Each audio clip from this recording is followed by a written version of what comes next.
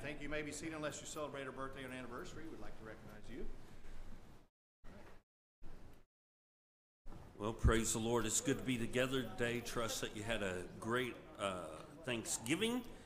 And looking forward now to the Christmas season. We have a teen Christmas party scheduled December 2nd. Christmas missions offering on December 3rd. This is offering that we use for the missionaries sent from our church to be able to have a nicer Christmas time. And so if you can give to that, that would be a blessing. We have our cantata on December the 10th at 2 o'clock in the afternoon. Patch program December 17th at the afternoon service. Ladies' Christmas party on the 18th, 7 o'clock at our house. And so I encourage you to mark that down. Christmas Eve service, we will have the regular morning service, and at 1 o'clock will be our candlelight Christmas Eve service. So mark that down. Plan to be with us. It'll be a good time. Going to have Brother Foster come back and lead us in a song, and then we're going to introduce Brother Carter and get going with the Sunday school. Please join us in singing hymn number 131, Christ is All I Need.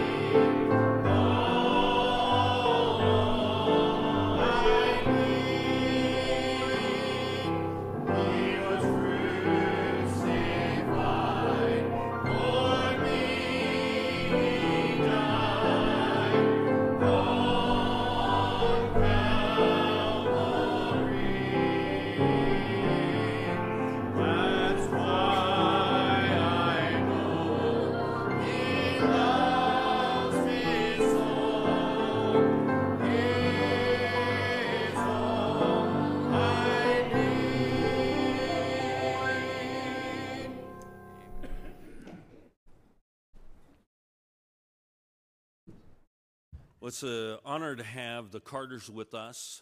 Brother and Mrs. Carter are being used of the Lord in a great way down in Oklahoma City right now. I've known Brother Carter since he was just a little guy. Watched him go to youth camp, and he's a second-generation servant of the Lord. His dad has started churches all over Kansas and into Oklahoma for years now, and Brother Carter has started churches, but now his main emphasis is the church that he's in. They've got a school, an academy. They have a college that they work on teaching counseling.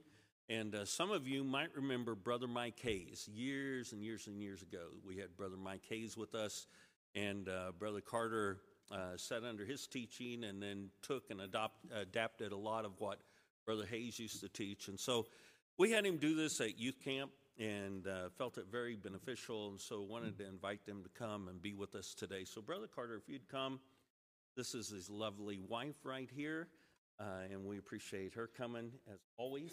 God bless you. Blessing to be here, and have appreciated Metzingers and their ministry, the church here for many years. It's exciting to be here, actually, and see God's doing here. You have a beautiful place up here, especially today. With the snow, makes it probably even prettier. So for those that are here, congratulations on the beautiful view you got. And know that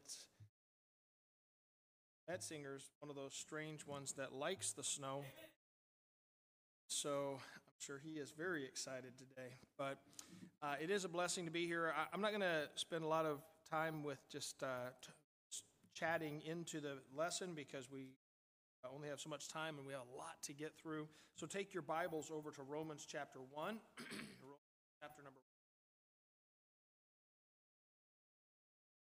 I'm going to start here. And the lessons I did at youth camp, some of you were there. The topic was on dealing with gender identity and modern issues that we're seeing in our culture, which is a massive change, obviously, from where we have been culturally for many years, and the obvious conflict that is present. And by the way, it's a social and a societal conflict that's going on. It's not just a conflict with the Word of God, although it did begin there, and Satan's been attacking God's Word for so many years.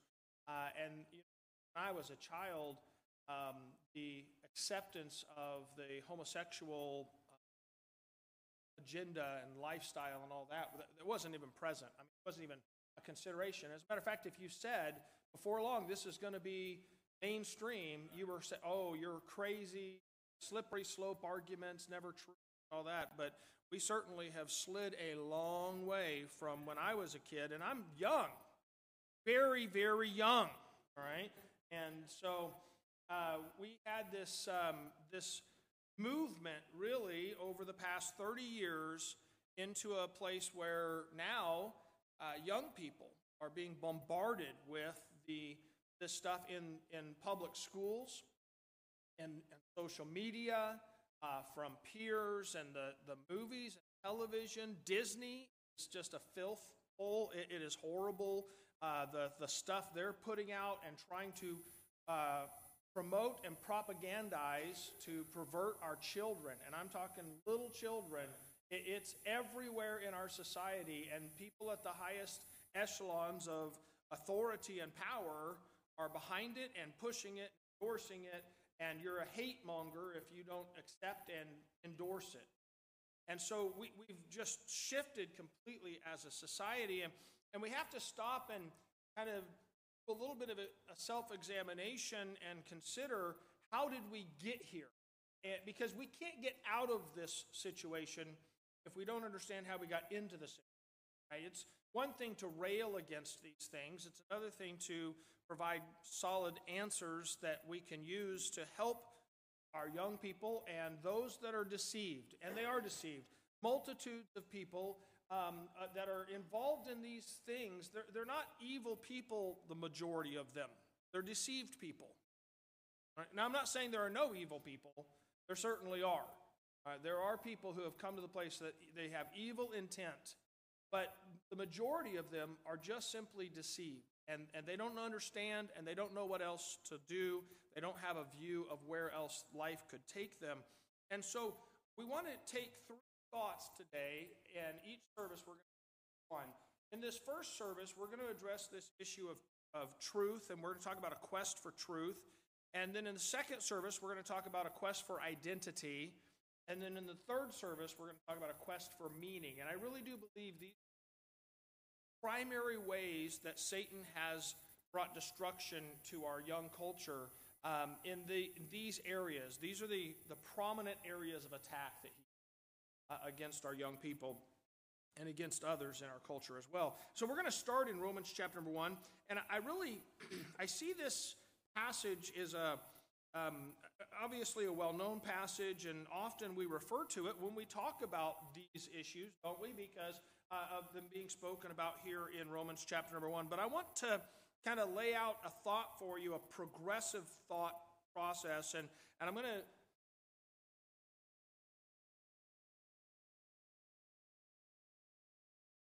if you were to go back, and we're not going to for the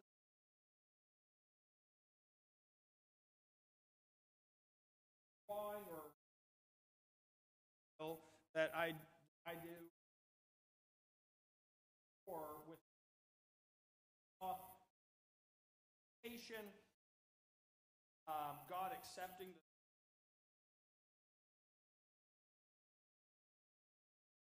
accepted. There's a lot with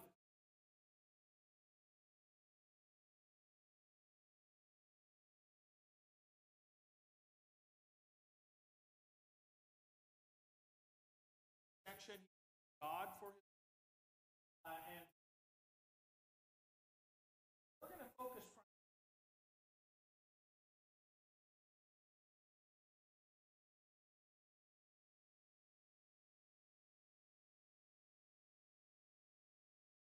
for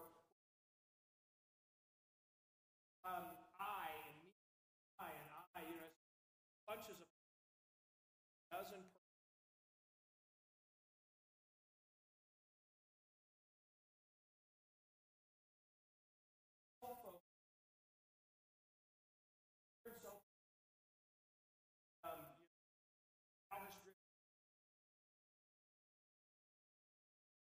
everyone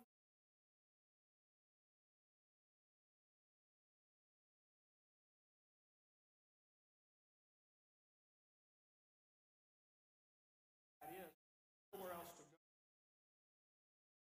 And from thy whole universe.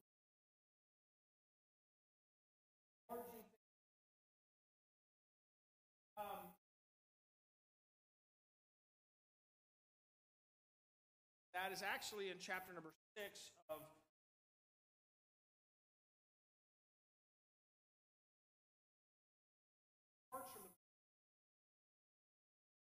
by Genesis chapter 6, everyone on earth except Noah's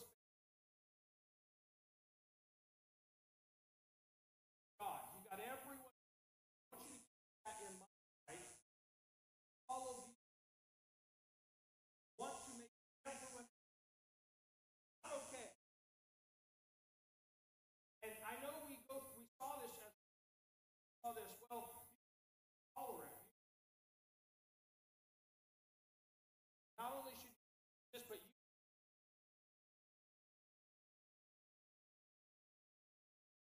that progression of thought that's part of this. Or to everyone and the earth was wickedness. The thoughts of their heart, he says, were only violence filled with man. And I want you to notice on the far left side statement, there are two attitudes. And the first one, depression.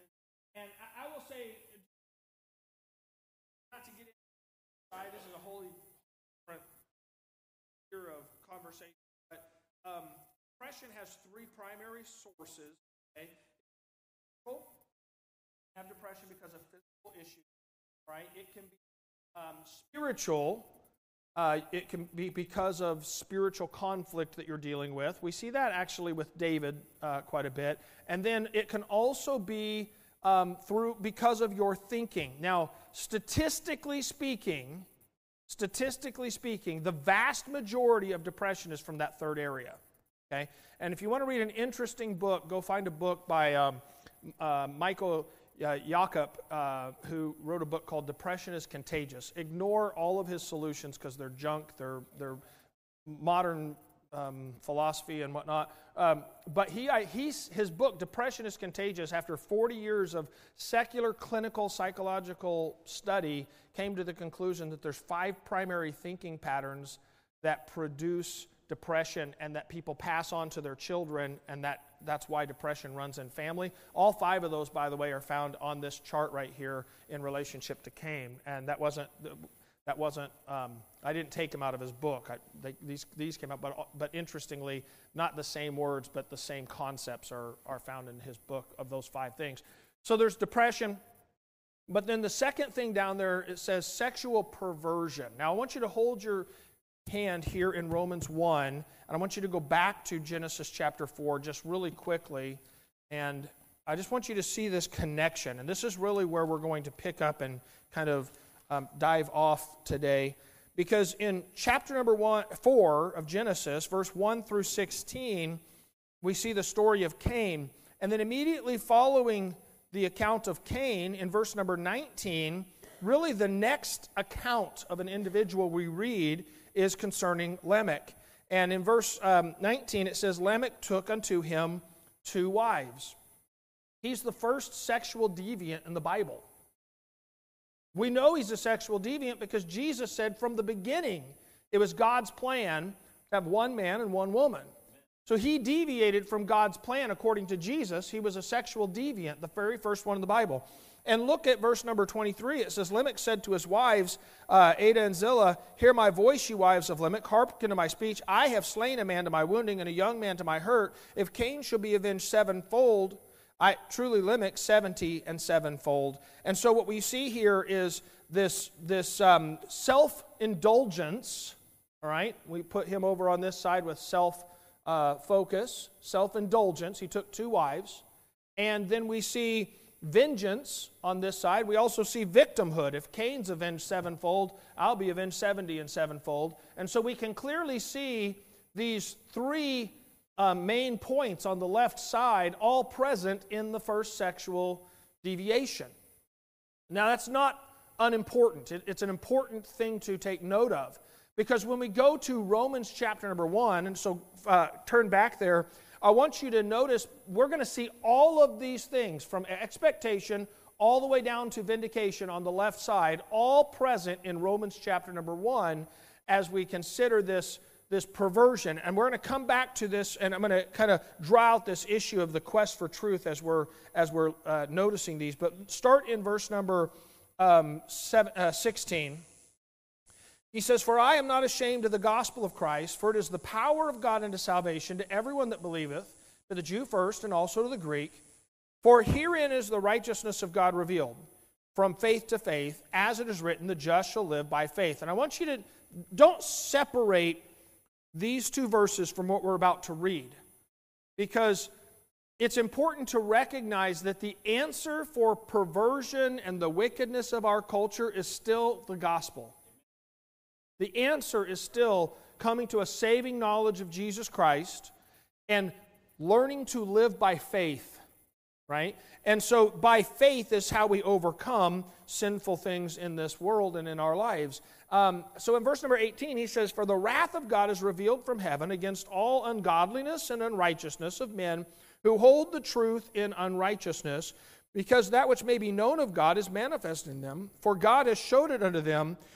For the invisible things of him from the creation of the world are clearly seen, being understood by the things that are made, even his eternal power and Godhead, so that they are without excuse. Now, I want you to, let's read the next verse, and then we're going to point out a couple things.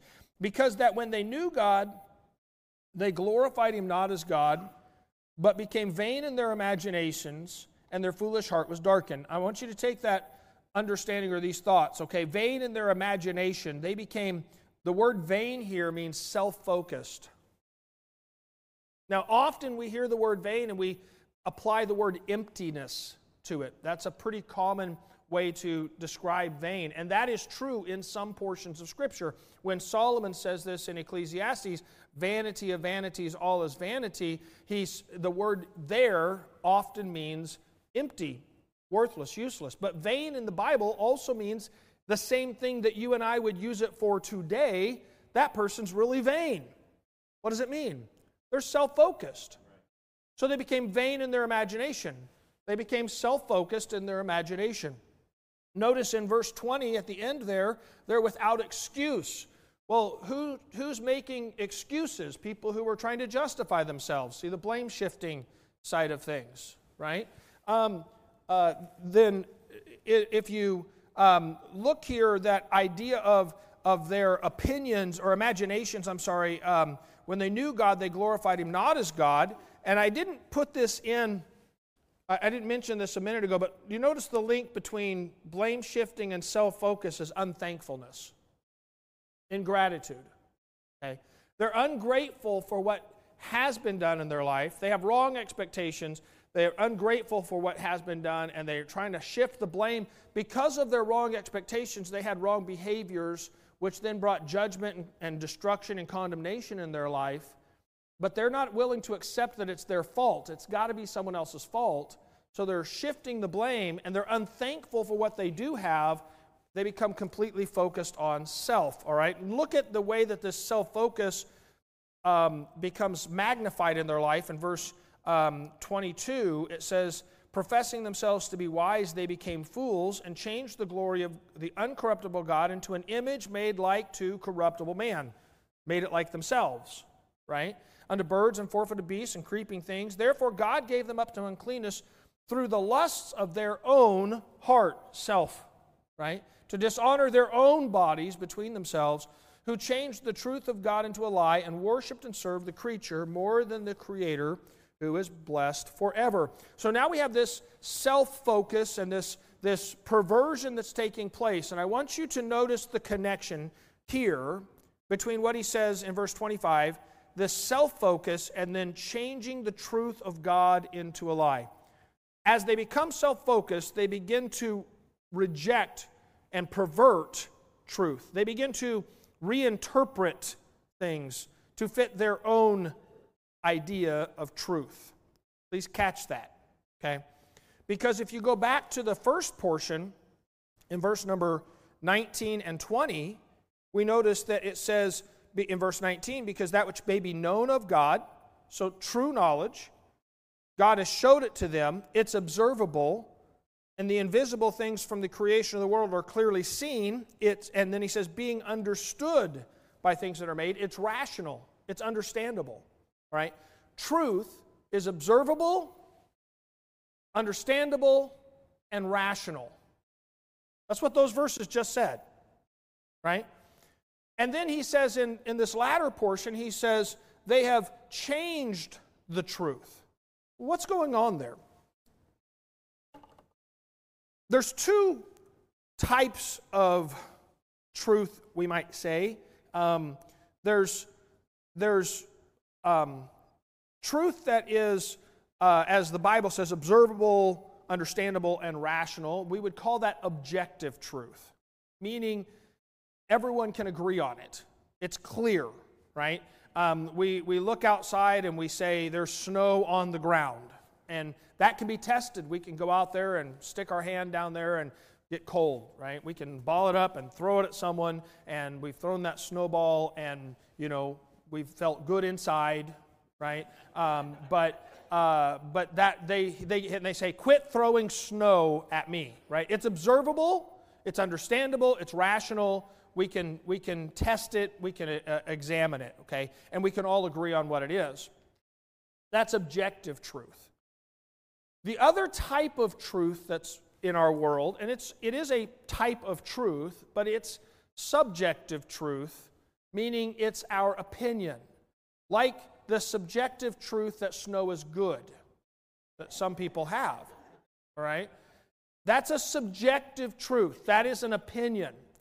There is no way to verify that snow is just a good thing. We might be able to point to some good things we see from it, and we might be able to enjoy it and all that, but other people might look at it and go, it's horrible, I hate it, it makes the roads terrible, and the ice, and kept me home from church, and all that type of stuff, and so there's two sides to this debate. Does that make sense? Right.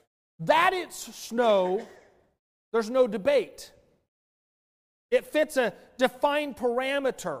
It's objective. Whether it's good or not is debatable. Okay? And that is my opinion. And that's subjective. There are people that have all kinds of subjective opinions that are good and bad. Okay? Good subjective opinions like Kansas basketball is the best, right? Bad subjective opinion, we won't go into all those. All right. But those are just opinions. Now, what has happened? I want you to catch this, because this is what Romans is talking about. God gave some things that could be observed, could be understood, and were rational. They were logical. Right? Please understand, we do not actually have a blind faith in God. He is observable in all around us. And He has expressed Himself to us. And the Bible is rational and understandable and visible, and we can see Him clearly expressing, and we can see the truth. We can study, and we can even know that, like, there's proof that this is the Word of God. It's not just my opinion that it's the Word of God.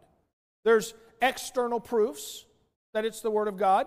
We can look at the fact that there's 1,400 years of men that wrote, and all the different people that wrote, over 80 people. Is that right? No, my brain's slipping here on the numbers. But the number of men, and there's no contradictions, and we can see the secular verifications of the truth of the Word of God. There's many secular verifications of the truth of the Word of God. And then we can see internal proofs. Fulfilled prophecy is one of the greatest proofs of the truth of the Word of God. And we can verify this is the Word of God. I mean, this isn't subjective, okay? It's not just blind faith to look at the King James Bible and say, that's the Word of God. It's not just blind faith. I can verify it, okay?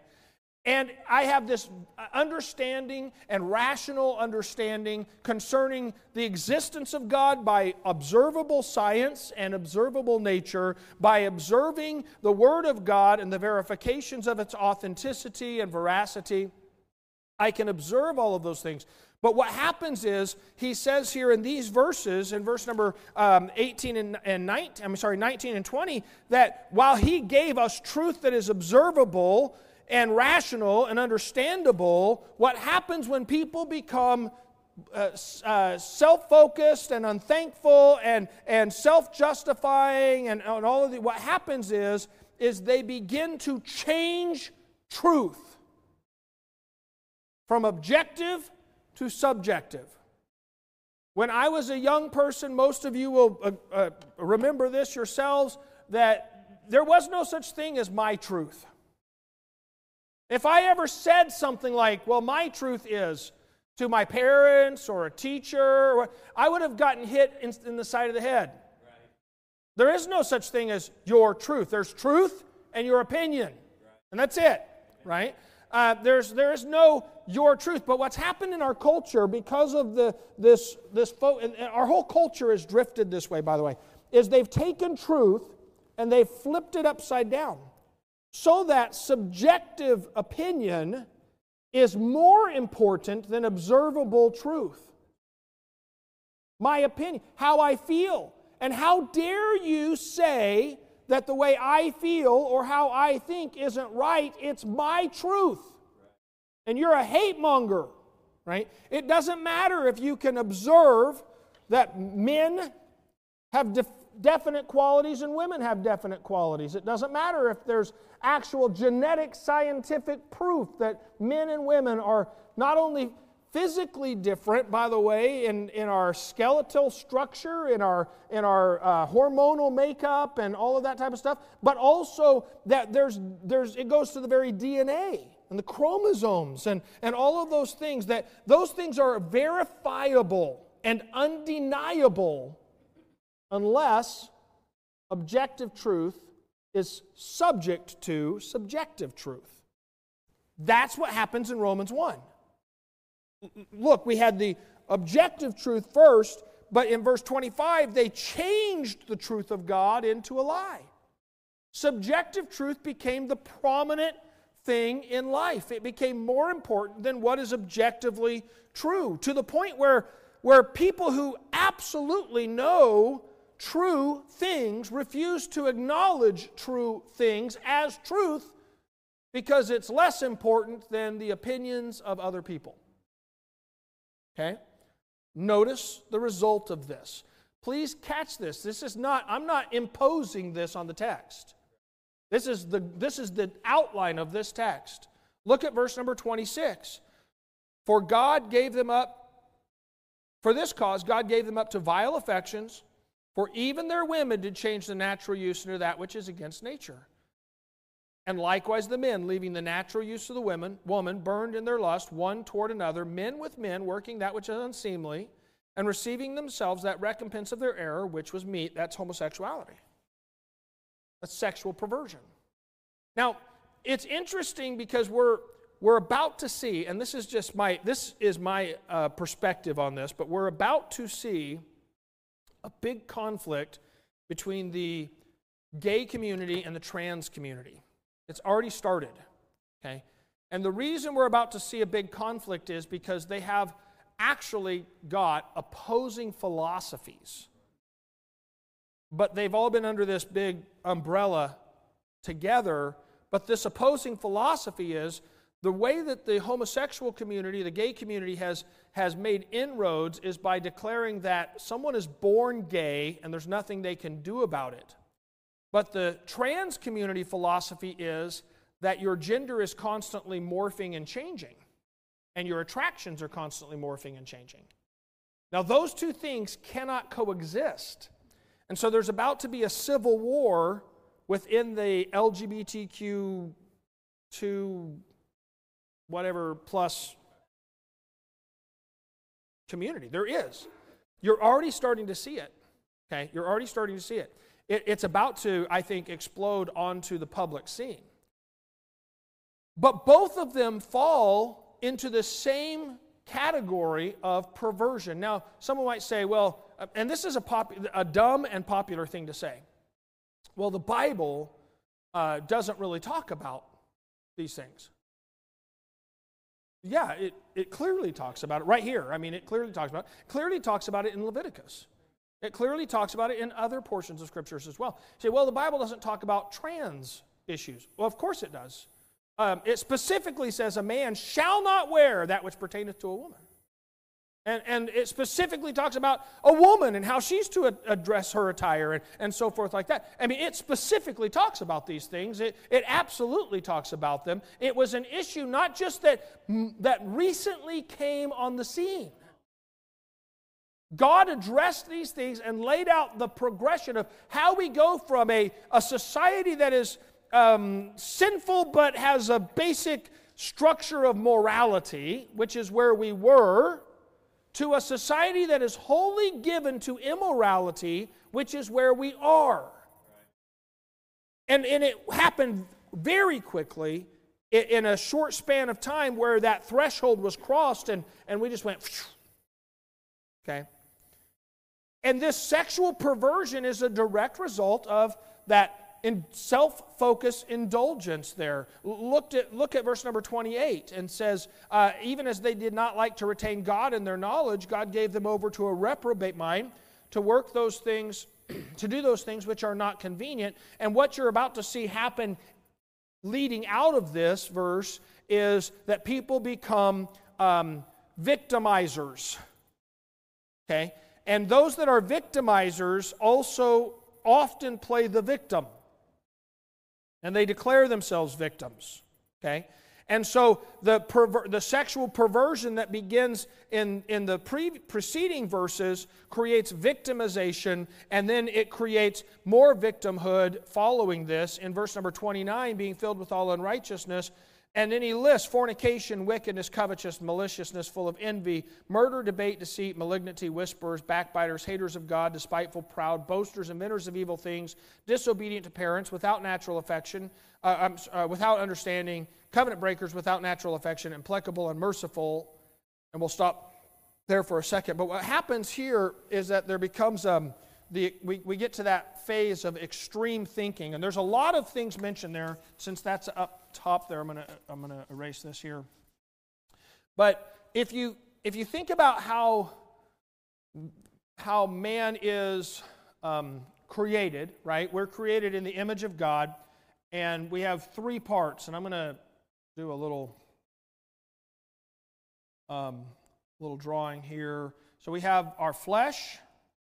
We have the spirit, and we have our soul. Soul is our intellect, our will and emotions, and there's a lot more. This is a whole series of conversations here, but just for understanding purposes, I'm going to put this here, R, that R right there. What happens in this process is that at some point, and I can't tell you what point it is, because I think there's a threshold. It's kind of like Hebrews 4:12, where it says, the word of God is quick and powerful, sharper than a two-edged sword, piercing, dividing soul and spirit, joint and marrow, is a discerner of the thoughts and intents of the heart. There's a threshold between meditation and intention that we don't ever really know where that line is, where we think we can think about something wrong and not do it until all of a sudden we decide to do it, and we don't know where that line got crossed, okay? There's a threshold somewhere in this diagram, in that self-focus to victimhood, to extreme thinking, somewhere along in there, there's a threshold.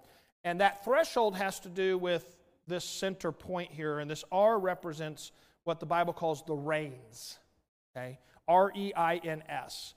And the reins are the same word as translated reins and translated kidney. Obviously, right? And the only time the word kidney is used is when they're talking about sacrifices. It was one of the things they were to put on the altar when they made a sacrifice, was the kidney. But reins has to do with control, doesn't it? R-E-I-N-S. It's like the reins of a horse. That's exactly the same word, okay? It has to do with control.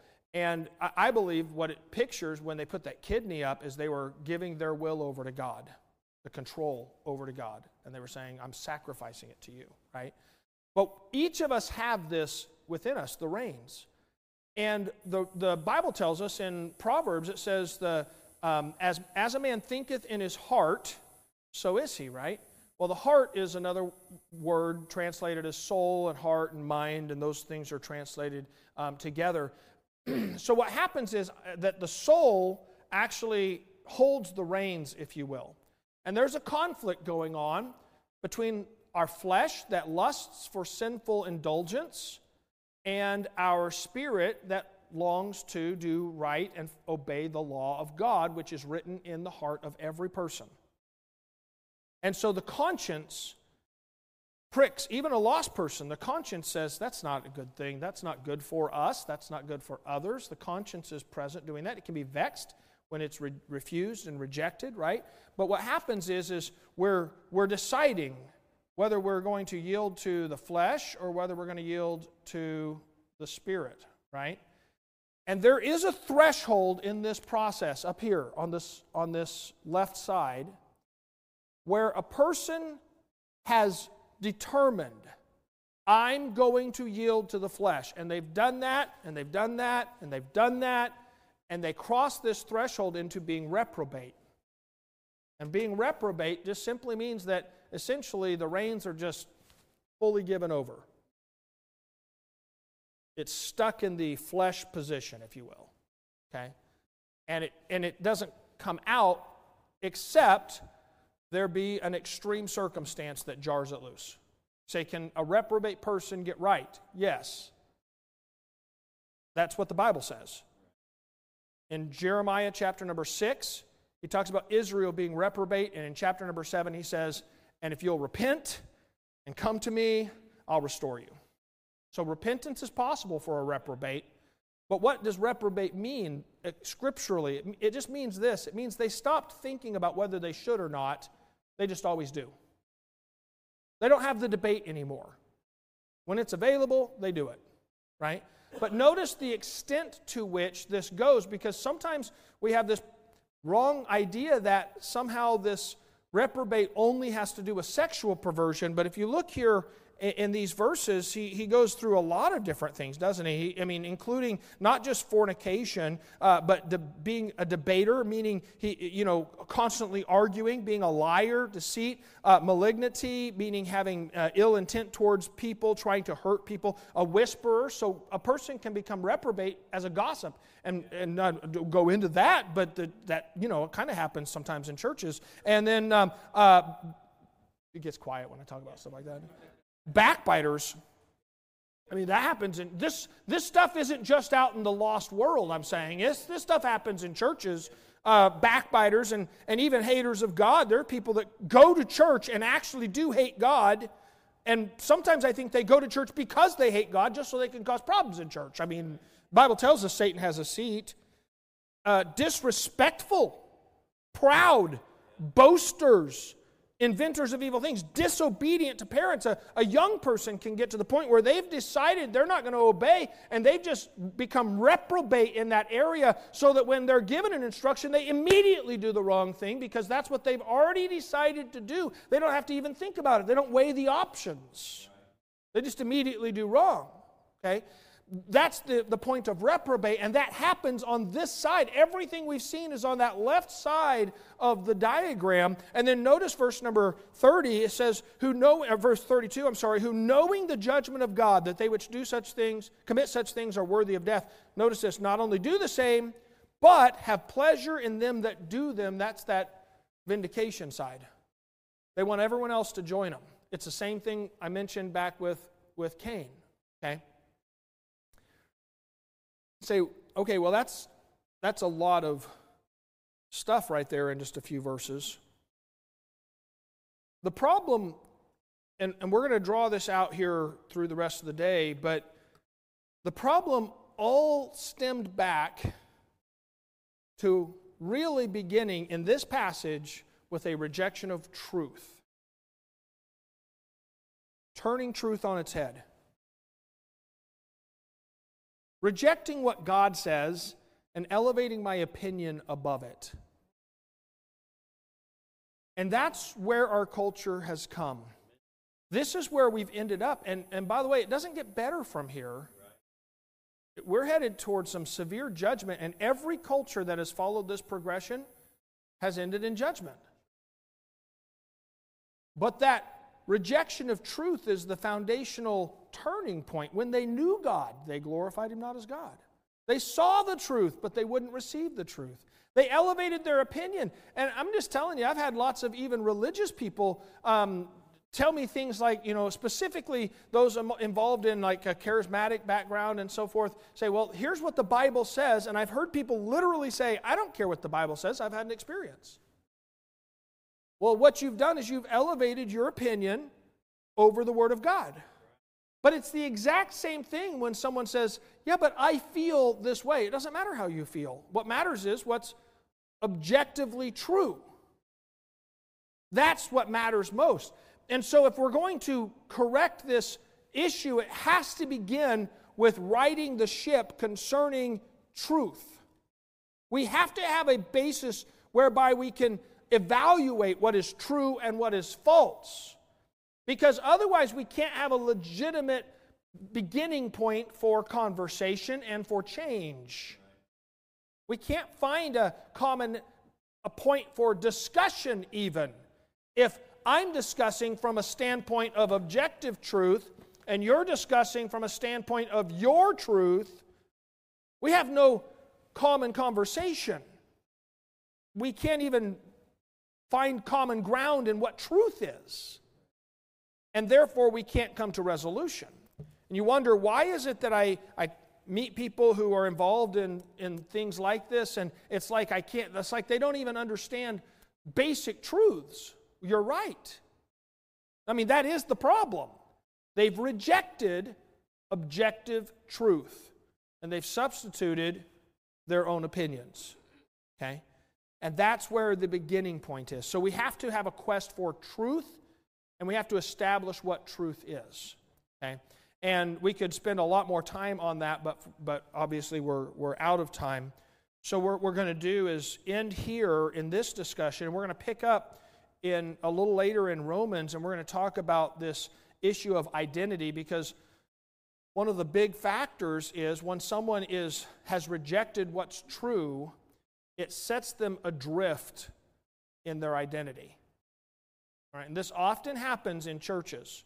When a young person grows up in a church and then they reach a point where they get to make a decision and they say, I don't want to believe what that church taught, and they remove themselves from that, they've unmoored from the truth that they were brought up in. Now they have no idea who they really are.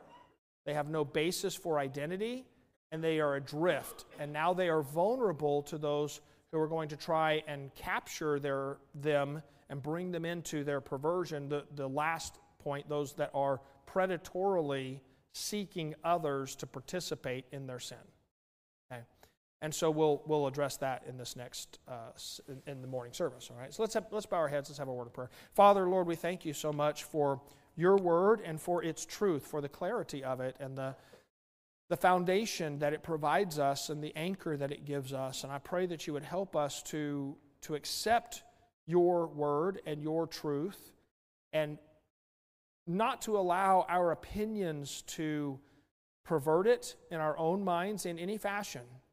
Not to allow ourselves to follow after what we like in our flesh instead of what you say in your word. And I pray that you would guide our thoughts and our hearts today. In Jesus' name, amen. Pastor.